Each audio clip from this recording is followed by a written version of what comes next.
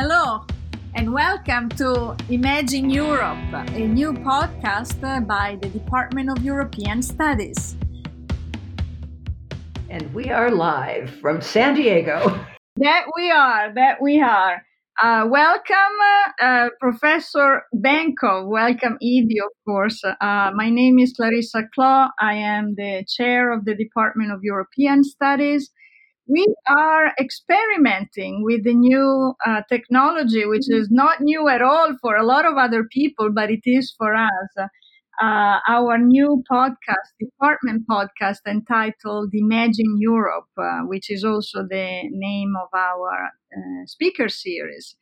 We want to use this as a venue to showcase our fabulous faculty, students, and staff, and hear their stories, what they're up to, what they were up to, what they will be up to.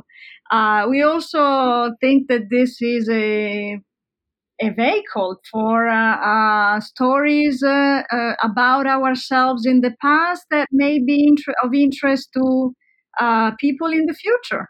So we're kind of also recording for posterity here. Or as someone else said, we are recording for our obsolescence. Edie, welcome. How are you doing?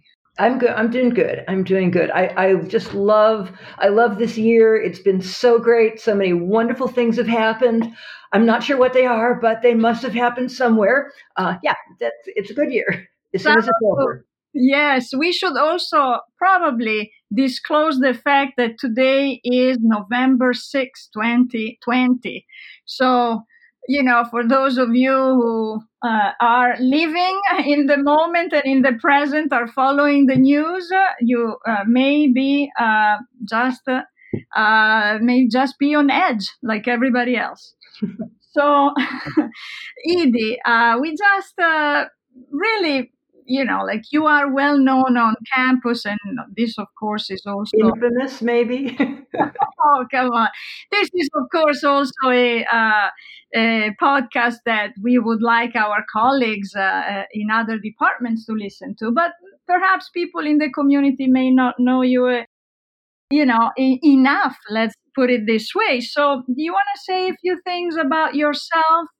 You, of course, maybe I should say you just retired, sadly, from our department after X decades of service. You have been you are a scholar of early modern French and Italian. You are also you were foundational in so many initiatives on campus. So just how would you introduce yourself to the world? Oh gosh, the world. That makes it much more difficult. I still am at SDSU. I mean, even though I have the title of being a retired professor emerita, I still am running, co-directing a research consortium on campus. So I'm not quite totally gone, and I'm still on a number of MA committees. So the notion of I think retirement, when you're talking about people who've been in the university, is not meaning that you're going to now get on you wouldn't get on a cruise ship these days. But in the past, people think of getting on cruise ships, traveling, reading books all the time. And I do a lot of that. I did more in the past, actually, than now. But I think we don't really ever retire, because what we did was not simply a job. It was an intellectual pursuit, and it's something that's extremely important. And so I say I'm a professor emerita, and I'm still working with students on campus. I'm still involved in certain initiatives in my department and other departments. And I love to travel. I have a gorgeous dog, and I also have a house in France. So, it's not too bad of a life. No, not too bad at all. I'd like to visit that house in France. So I would too these days. How about for inviting oneself? Well, I actually should also say that this podcast is also the occasion for it is the celebration of the 20th anniversary of our department, the Department of European Studies. So, since you are such an institution at San Diego State and certainly were present and involved in the foundation of the department, would you like to tell us a little bit about what went down? Okay, the history of our department is a very strange one. In many ways, it started in 1991, 1992, when there was a major budget crisis in the CSU, and we're used to budget crises, but it was one in which a lot of departments were scheduled for elimination, unimportant things like anthropology, chemistry, and also things like French, Italian, German, and Russian. So at that point, things got better, but we were left with the most of the professors in German and Russian had retired, and I at that point was chair of French and Italian, and I became acting chair of German and Russian. So we had this de facto relationship that German and Russian and French and Italian had the same department chair. What year was that? Can you? I 92, 93. I mean, it went on for a long time. Oh wow! So you Yeah. you were chair of these two departments simultaneously. Wow, Yeah. for a long time. Okay. Yeah, and so, but there was this feeling that we didn't want to just push the two departments together and have the four languages, because the only acronyms we could come up with were FRIG, and that didn't sound very good, or grief. So That's even worse. yeah, GRIF, we pronounced it, in French, grief. It just didn't seem right. So I and a number of other people in the department at that time tried to think of, was there a positive way to put things together, and this took years and years. But we eventually realized if we put the four language culture programs together and tried to have something that united them, it would make sense. Another department had a major called European Studies. And so we politely stole that major from the other department. I'll leave them unnamed for the moment. And that way we would actually have a department that had a certain coherence. There would be elements in the major. And so from that early 90s beginning of thinking how to organize things, we wound up in 2000 with the new Department of European Studies. Sounds like a story that is both satisfying and needs more exploration. So that's definitely interesting to hear. I mean, origin stories are always, somehow flawed, but also important as well. What do you think are the achievements that the department has was able to accomplish in these 20 years? Well, I think there are a number of things. One of the most important, especially at this time that we're living in, is we wanted to focus on contemporary Europe. All of the other programs have a wide range, but our European program, well, relatively wide range, but our European program is one that really focuses on Europe today, gives you a background of how Europe got to be that way, but it was to bring an element of important multinational, multicultural perspectives on Europe. And in doing that, one of the things that we did was to, I think, change, and I hope this is true, this is at least what I think, that we've changed the perspective of European studies does not mean studying a lot of dead white men.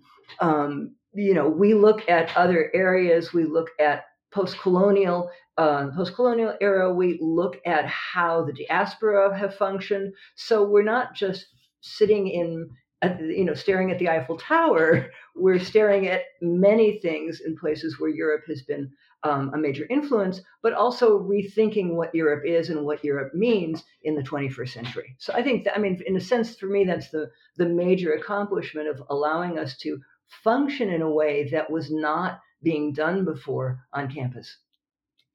Wow, you make me feel so proud to actually be part of European studies. But of course, this is the interest in contemporary Europe in a multicultural anti-racist, anti-fascist community, or range of communities, is certainly shared among several of the colleagues in the department. I remember, actually, I was as I was thinking about the podcast, I remembered when we first met, which happened to be at the MLA in Philadelphia back in 2005. Oh, right. Like a part of what attracted me to the department, obviously the fact that there was an Italian position available, but also that it was in San Diego and that it had this cutting edge description about the contemporary moment, which I think we have probably built upon as well. Do you like you've touched upon the fact that like we don't want to talk about old and certainly dead white men. We do still talk about some of them. They're not all bad. I mean, they have a place in the world. Absolutely. We do want and need some of them as well. I do want to ask you, though, the shift that you've seen between the departments of French and Italian and German and Russian and European studies. I mean, I think it's also been a larger shift in our disciplines. In the university, obviously, we're talking about San Diego State, but we can be talking about other larger trends in our profession. Our disciplines have gone through a lot of shifts, and the faces of those who are present are different too. I mean, I wonder whether you may want to comment on when you started at San Diego State. We'll leave out some of those things from the past. They're better not remembered. But I think, in a sense, one of the things you're talking about is that how the disciplines have evolved, and people always thought of us as first, language. So all we were doing was teaching language, and we were sort of a utilitarian. We were a tool. We weren't a discipline. But literature was okay, so it was language and literature, which brought us back to all those dead white men.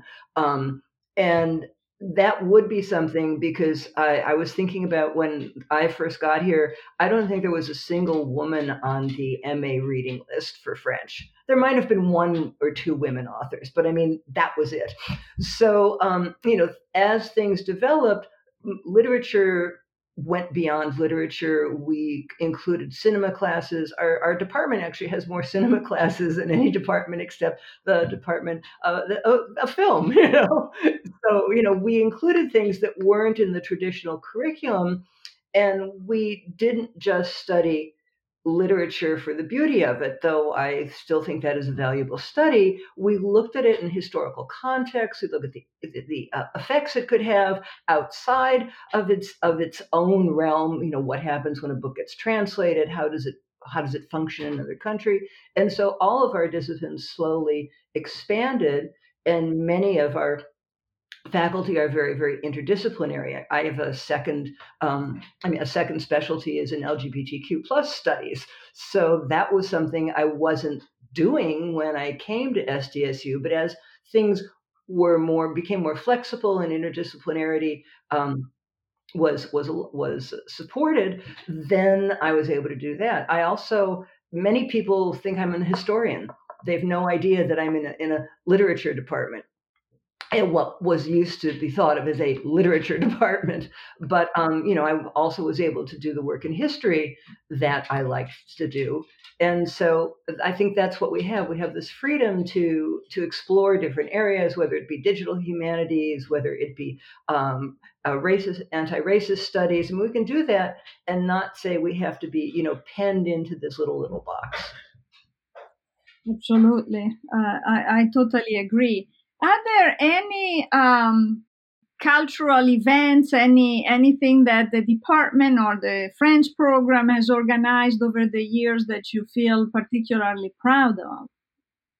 On the French side, because I always kind of know that one best, on the French side, we've actually had a French theater, the only French language theater in San Diego, for about, I want to say, 35 years now. And with the exception of 1 year, there's always been a production. So it's been a long running enterprise, and it's one that students love. I mean, it brings groups of students together, they make friends, and I can see when I'm on Facebook, if I look at the friend circles of different students, they're all friends with the people they were in the plays with. So it creates a major community. The other thing that French did, we've had a French film festival since the early 2000s.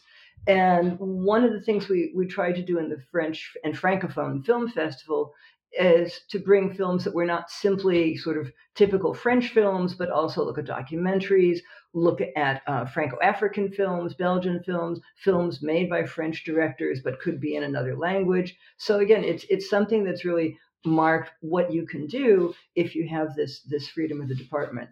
I know we have our Imagine Europe series, so we've been bringing a lot of interesting and well-known lectures together to the university. So I mean, I think the department has done a lot. Clarissa, you have brought so many people, I can't even begin to count them. You do so much for Italian and for European studies. So it also helps. You do. So I mean, it's kind of an exciting place to be around when we could actually be there. Absolutely right. I think we're all missing that, which is maybe also another excuse for doing something like this, because we enjoy each other's company, we bounce off ideas. And like we just want to thrive when we are around people. So we have to just live with what we have here.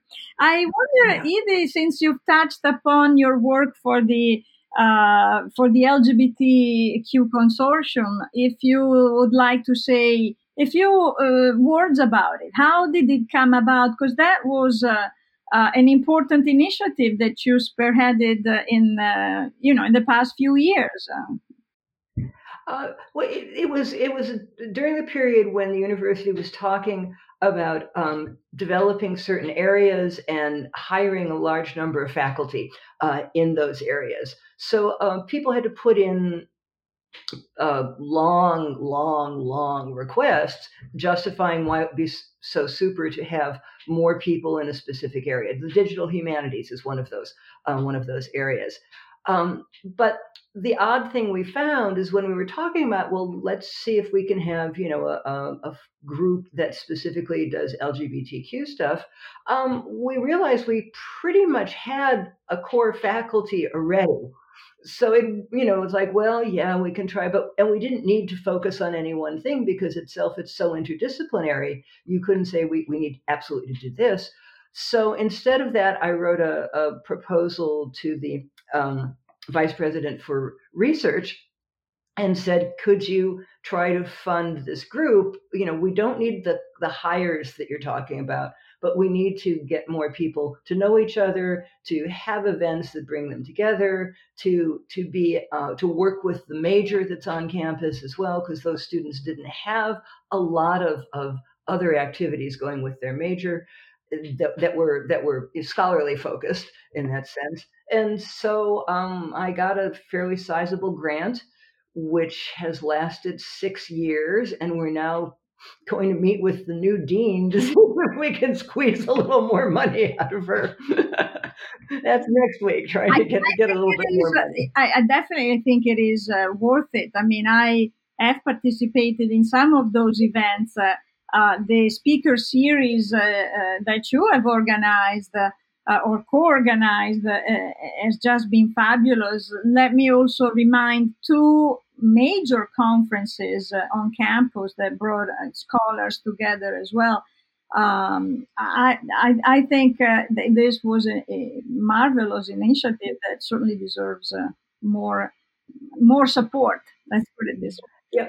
Yeah, we're trying. I mean, one of the other things that I was able to do, since I was also in French when we had a film festival, I tried to get at least 1 or 2 films that might have LGBTQ plus themes. So that made it even more interdisciplinary for those majors who might not have had any idea about what was going on in Europe. So, so this notion of working with other departments, working with other programs, being interdisciplinary is something that I think really is what makes our department and other departments so vibrant on campus. Yeah, and we should also remember that, or remind our listeners that you are teaching also for the LGBT, you were teaching for the LGBT major.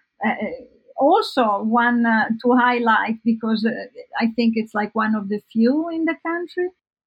Yeah, there are a couple more now, but we were the second to actually get a major.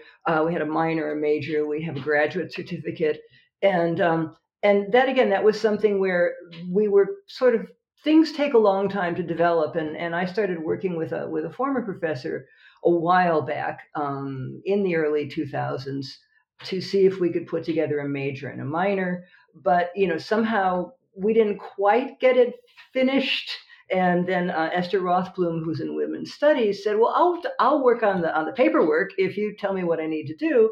And so she did it, and so we wound up with minor and then a major and now a graduate certificate. So it's again, things sometimes go slowly, but I've seen them come to fruition pretty well. No, I think this also is something to be said about the wide range of interest in our, that our department has. Like you are a scholar of French, but you're also a scholar of LGBT. I mean, the intersections of all of these interests and how they also come to bear and tell us stories about a new Europe. Like this is the Europe that we'd like to imagine and to conjure as well. So I think that's something important to stress. Yeah, one of the most fun classes I taught recently, knowing that I was getting near the end of my teaching, I taught a course called Queer Europe. We looked at Europe in the 20th and 21st century and different themes, looking like at architecture, how cities relate to queer spaces, obviously queer film, queer music. And it was just fun. I mean, I had a great time teaching the course and doing all the work for it. Where sometimes you have fun teaching a course, but all the work for it is something you say, "Oh God, do I have to do this again?" But no, it was just a sheer pleasure to have that opportunity as one of the things I could do. Absolutely. I mean, I should definitely ask you to pass that information along, because we should continue that tradition. That course should be in our books as well. Well, I can always come back and teach it. You just have to pay me. There's that too. Yes. Let me work on that. Okay. Let me work on that. I also, wanna stress for those of you who are unaware, the tremendous amount of work you've done for the university in terms of service to the university. For sure, this is a fact for our department. When I arrived in 2005, you were the chair, and you have been the chair. You stayed chair for a number of years. So I have observed you in that position, but you then moved on and higher up. You were already, I think, in those years, perhaps chairing the Senate. Yeah, I think I think I was not quite. I was on the Senate Executive Committee at that point. Then I became the chair of the Senate. Then I became an administrator for 5 years. Then I came back to the department, but kept sort of doing all my academic stuff, even though I was in administration, because I like the academic and research part more than administrating.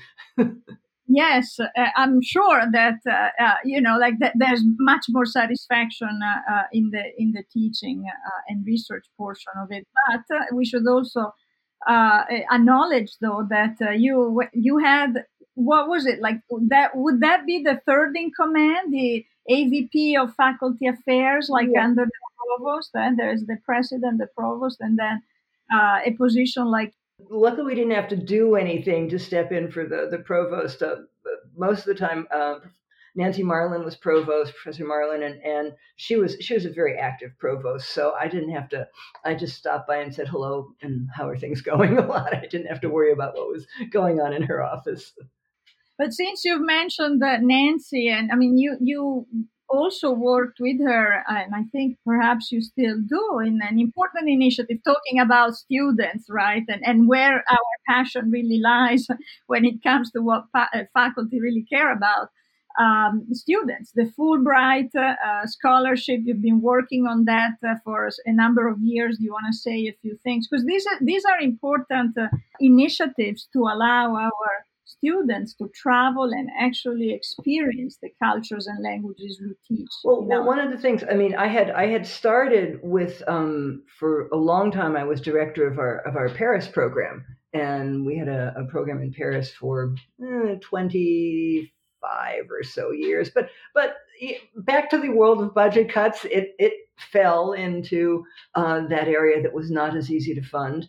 But I've always been interested in international connections, and certainly our department requires students to study abroad. So it was fairly logical when Nancy Marlin, who had been my past boss, so to speak, was going to take over Fulbright advising. She asked if I would be willing to work on Fulbright advising with her and focus specifically on students who were in the humanities or who wanted to be English teaching assistants, because that was humanities and arts and English teaching assistants. And so that's sort of my area. And she did hard sciences and research. And so that I actually technically am no longer, we just finished the cycle. So I said, we'll have to see for next year how this is going to go, because it was very difficult to do during the pandemic. You lose a lot of students by the wayside who just can't deal with zooming all the time and find it harder to keep things going. But Fulbright, we've had lots of students get Fulbrights, and to places that they were, I think, more adventurous. We've gotten some who've gone to Malaysia. Bulgaria has been very big recently. I've pushed a couple people to go to Bulgaria because it turns out my last name is Bulgarian, so maybe it helps if they. I never knew that, but I found it, so maybe they were lucky to say, oh, Bulgarian advisor. Not at all, but it was just trying to get them to think of places that weren't just France, Italy, England. I mean, that was basically and Spain. That's where everybody wanted to go. Yes, because those are also very coveted locations, and so the competition is. Is right. So I mean, I think we did a good job, and hopefully we'll figure out how to continue doing it despite the fact we're all still remote. The programs this year, because of COVID, were pretty much suspended all over the world. So students are still waiting to go. They're waiting to get a note. Yes, you can come there again. But right now they can't for most places. Yeah, no, that's true too. Speaking of, as we near the end of the episode, can you tell us where your house in France is? So maybe we drive along there. Should we find the vicinity? Okay. Should I really let you guys know where it is? Oh, I will. I will. It's about 6 hours directly south from Paris if you drive fast. 8 hours if you obey all the speeding laws. But it's in a little town called Castelnau de Montmirail. It's a hilltop village that was built in 1225. It's one of the most beautiful villages in France, and being there is like being in any cliched movie about having a house in the south of France. One of the things I like about it, though, is that there are actually real French people who still live there. There are, of course, a lot of expats, Brits, Canadians, Australians, Dutch. I mean, it's a little Europe and United Kingdom, but there are French people, and so it's just really a nice little place. Is it close to the James Baldwin House in the south of France? No, James Baldwin's place is much to the east. You could drive there in a day, but the closest African American celebrity's house we have is Josephine Baker. Well, that's good enough for me. But in any case, it's relatively easy to access all of these places because in Europe, everything is much closer than it is anywhere else, certainly here in the States. Um, so I also would like to know, as a way of start winding down the conversation here, what is it that you are reading right now? Okay, well, a lot of times I don't remember the names of the books I've been reading, but actually I can tell you the names of two books I've just finished. One is called Journey into Midnight. It's by a Hungarian author, Antal Zerb. It was written in the 1930s, and it's a very, very strange novel. It's about a group of friends who become friends as teenagers, and we follow them in sort of their life and their adventures. One of them is a young guy who has a death wish, so he tries to figure out ways to commit suicide. Another one is going to become a thief. Another one is just kind of, he doesn't know what he wants to do with his life, and he's the one who's the hero. A typical thing for him is he gets married, he's on his honeymoon, the train stops in Italy on their way to Rome. He goes out of the train for a minute, and then he gets back. And he gets on the wrong train and goes somewhere else in Italy and says, "Oh well, I guess I don't need my wife. I'll just explore Italy, and she can go on to Rome." This is interesting because the 30s would be it was written in the 30s. That would be during fascism in Italy. Mm-hmm. It's kind of, I mean, they refer to World War I a little bit, but it's not. It does give you the idea that they're living in a very strange and upset world, and there are references to Mussolini in it. So it's cognizant of its time. Most of it takes place in Italy. A part of it takes place in Paris. The rest takes place in Hungary, obviously. So it was fascinating. The other thing I read, see, I've read two books recently. It's called The Final Days of Abbot Montrose. By the Norwegian mystery writer Sven Elvestad. And that was written in 1900. So it's a pretty interesting, not quite Sherlock Holmes, but very much like it. And one of the things about Elvestad that was interesting, of course, he was gay and was not out at that time. So the book, in a way, Abbot Montrose is the mystery in it, and it, in a way, perhaps reflects his own hiding his identity. So those are the two things I read, and I had a great time reading them. Now I have to move on to something else. It sounds like retirement is a very good place to be. Lots of time on your hands to do a lot of great things. Thank you so much for being with us. We love to have you go first because, of course, you are laying down the foundation for the following programs, the following podcasts. Thank you so much, and until next time, stay safe and sound. Arrivederci. Ciao.